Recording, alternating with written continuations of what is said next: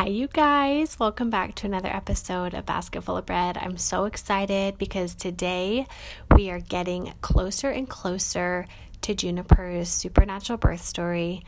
I've got a little bit more groundwork to lay, you guys, of just some strongholds that were broken and some mind renewing that happened. So I'm going to share that today. 2 Corinthians 10:3-6. For though we walk in the flesh, we do not war after the flesh. For the weapons of our warfare are not carnal, but mighty through God to the pulling down of strongholds, casting down imaginations and every high thing that exalteth itself against the knowledge of God, and bringing into captivity every thought to the obedience of Christ, and having in a readiness to revenge all disobedience when your obedience is fulfilled.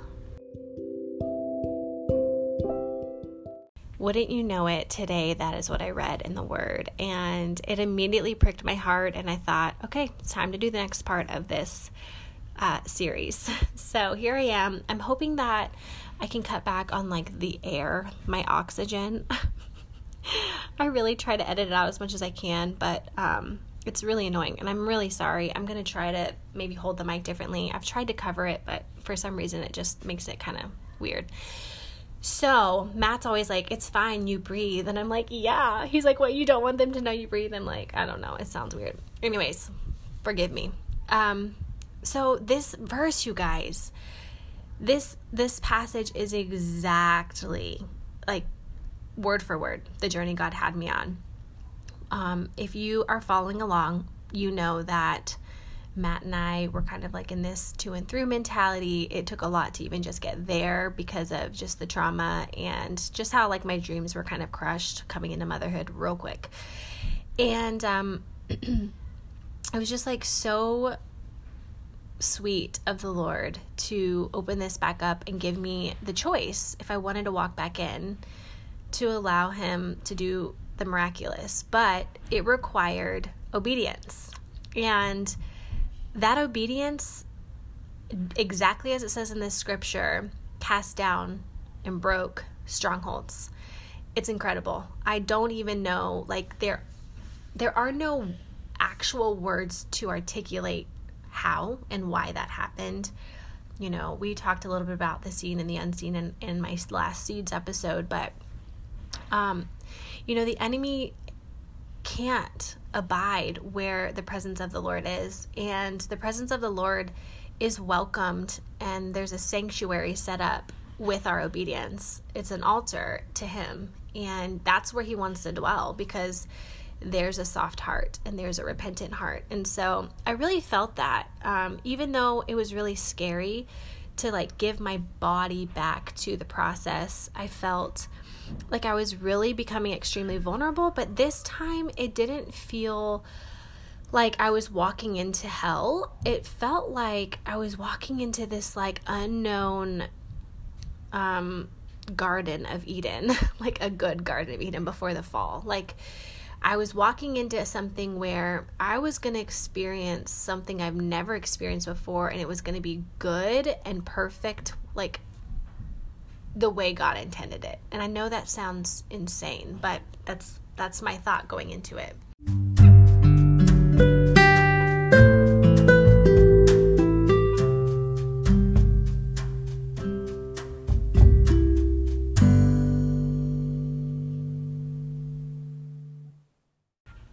So we got pregnant really quick, and we were just ecstatic. We were so excited, over the moon, just completely grateful immediately from the get-go. I was just rejoicing, and I already had felt God starting to renew my mind from that initial, here we go, to I'm so excited. And that was him, because I didn't do anything other than say yes to this journey with him.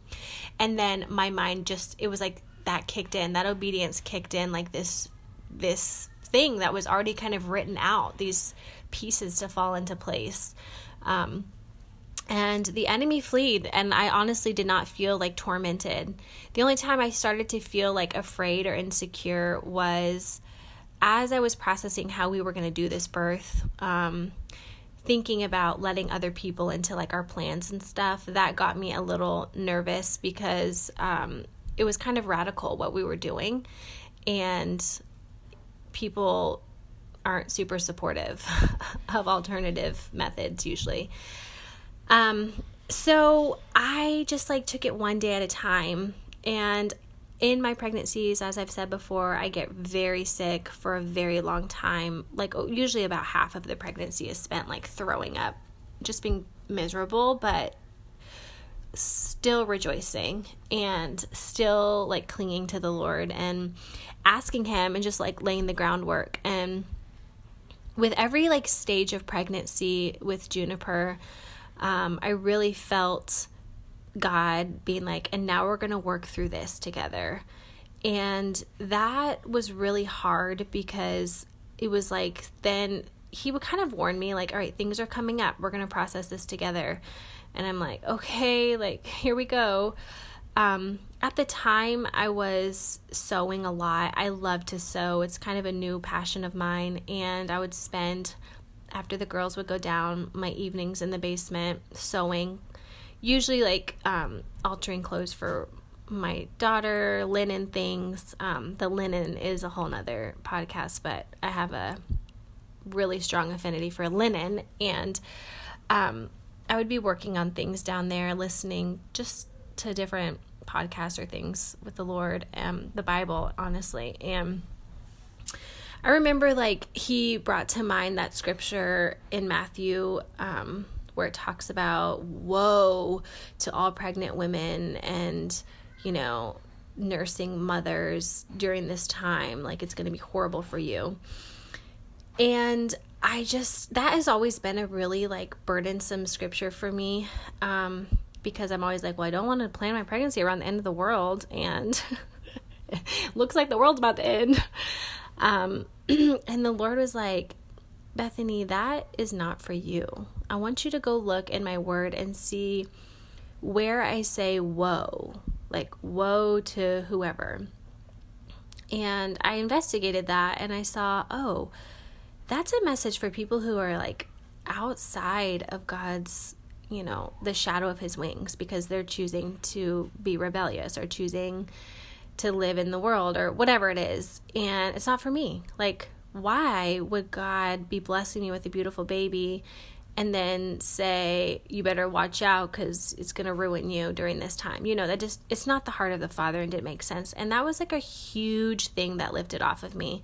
It might sound small, but, you know, I have seen prophecy being fulfilled in the last several years, and that is a factor, or it was a factor, when we were talking about having kids, just in my heart of hearts, because I'm like, why would I want to bring kids into this? Like, this place is getting crazy, you know, blah, blah, blah.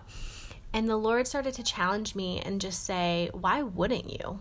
Like, why wouldn't you bring kids into a place that is being overrun by darkness? Why not have these beacons of light coming out of your family? And why not trust in my provision?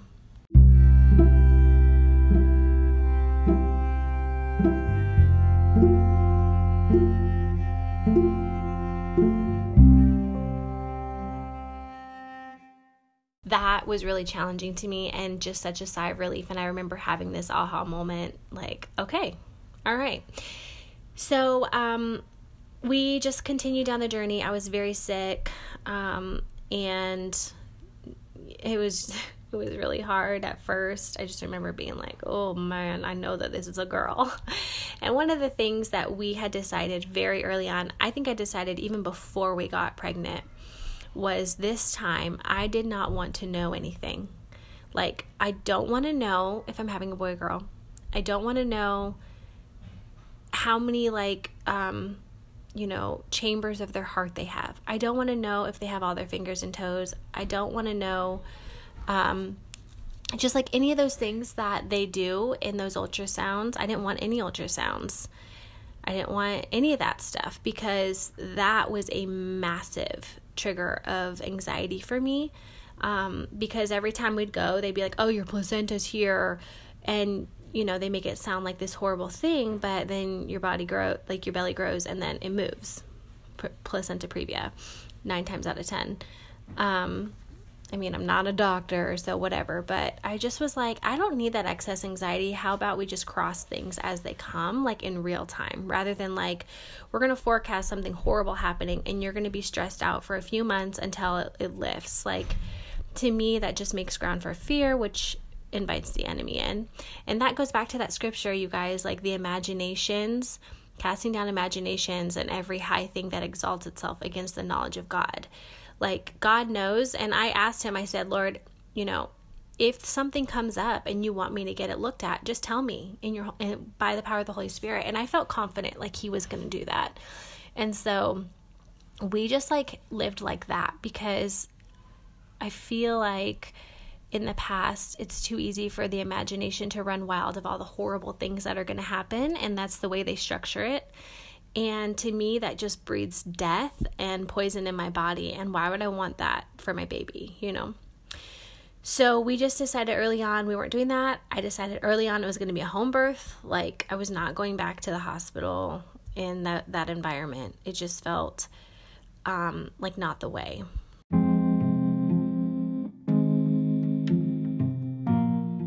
So it took a while to find a midwife, and it was so funny because I just kept praying that the Lord would just make it super, super clear who it was supposed to be.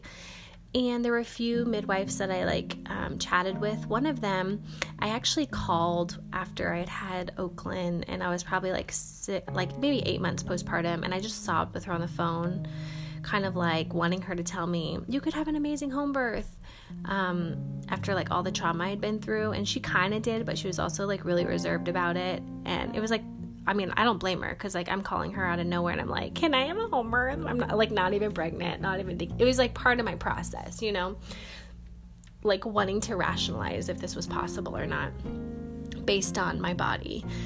And I talked to her again, and she was really sweet, but it just like wasn't the one the Lord had for me. I talked to another one who, Leslie, was the original midwife who I had met with right with our baby that we lost, and she was going to be out of town because I wanted her.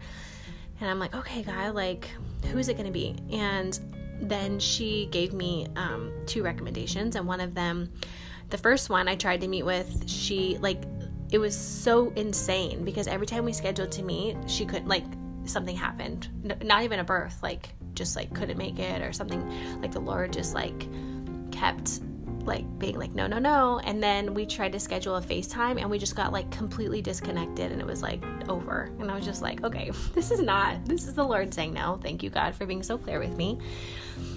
And then the last one that I chatted with, her name was Debbie.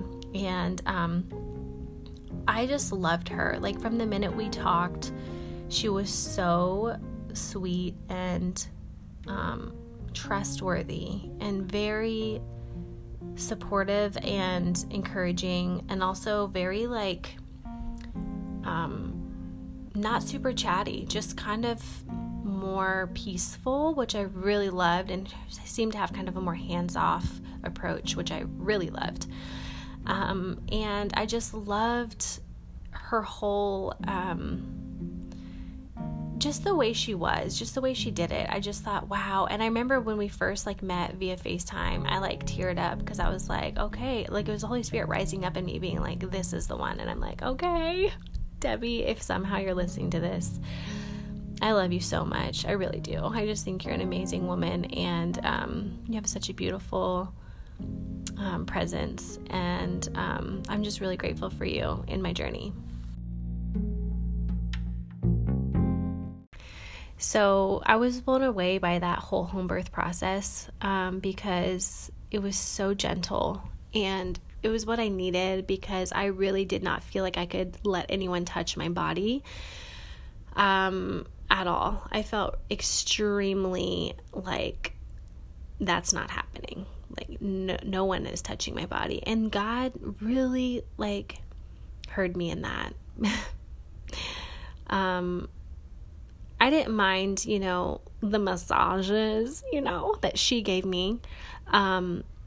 on my back. Like she would like at appointments would like rub my back and stuff, which was amazing. And I did not mind that because when that started, I had trusted her at that point. But I was like, Lord, please, like, I don't want anyone going down my regions. You know what I'm saying? Which if you don't know why, just go back and listen to the Flock series.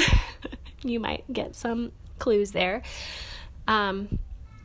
So, I was meeting with her, and it was such a beautiful opportunity just to like share the gospel with her and just witness the gospel for myself in that friendship and relationship. And I knew that God just loved Debbie so much and loved like what he was putting together. And I know that he was just delighting in it, just, writing his story.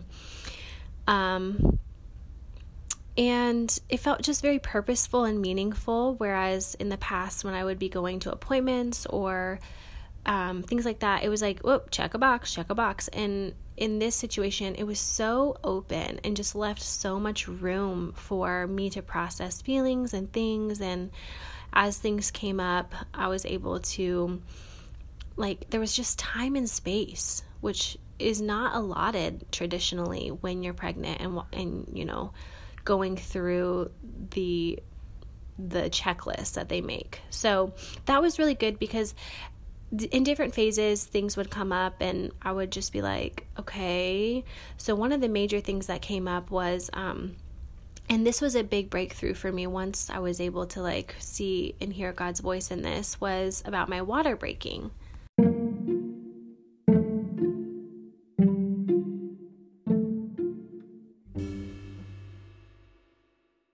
I remember just thinking the last strand of insecurity I guess I had was that my body was not going to be able to go full term because with Oakland, my water broke early. And, with Finley, it was like preeclampsia. It was just like my body was to blame in all these situations. And I just thought, what's this to prevent that from happening now? And during this time, I was just in the Word, you guys, just day and night, and really just meditating on the truth. And I started listening to a couple different podcasts. One of them was Childbirth Birth Mamas. Jana is the host on that, and she's just a beautiful mom, and she's so real, and she just hosts like these amazing supernatural birth stories, and some of them are pain-free, some of them aren't, but they're just really cool. And then the other one was Birthing in God's Presence, I believe. I will put everything in the description. And then I was also reading and watching amazing births, home births, just consuming as much positive, life-giving content, and asking the Father, tell me, show me your heart for birth, in your presence, like with you. What could that actually look like for real, like best case scenario? And that's what I wanted to shoot for. And so I had this prayer list, and I have it, you guys, like right in front of me. It's in my Bible. I wrote it out on let me see.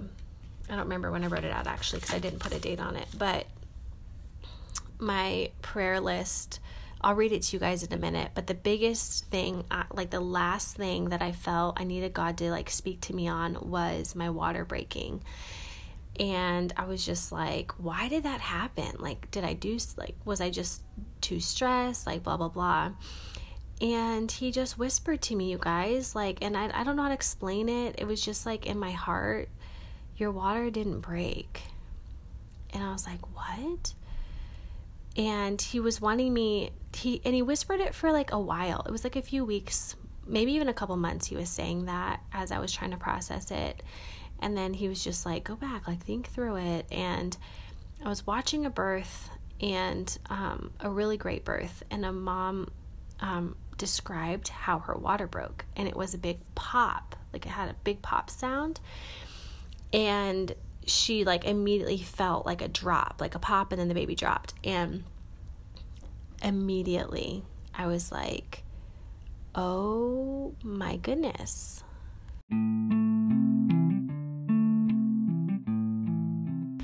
I thought back to, that birth with Oakland just long enough to remember that last part, which I talked about in that flock episode,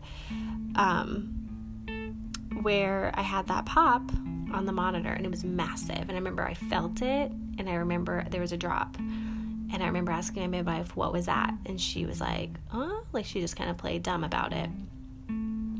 And the Lord was like, that's it, and I'm just like, my water wasn't broken, oh my goodness. And it really threw me through a loop. I went through a lot of stages. First I was really angry that they deceived me in that, and then I was sad because I'm just like, I put her through all of that and I didn't even need to do that.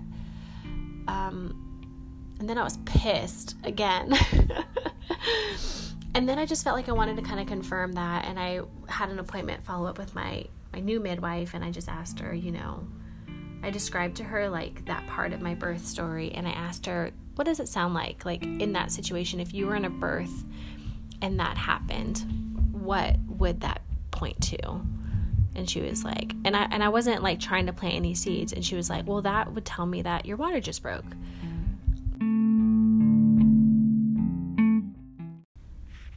So it took me just a little bit to get over that. I was really mad, and I felt so taken advantage of because I just had gone into that again with the previous providers with such an open heart and a trusting heart.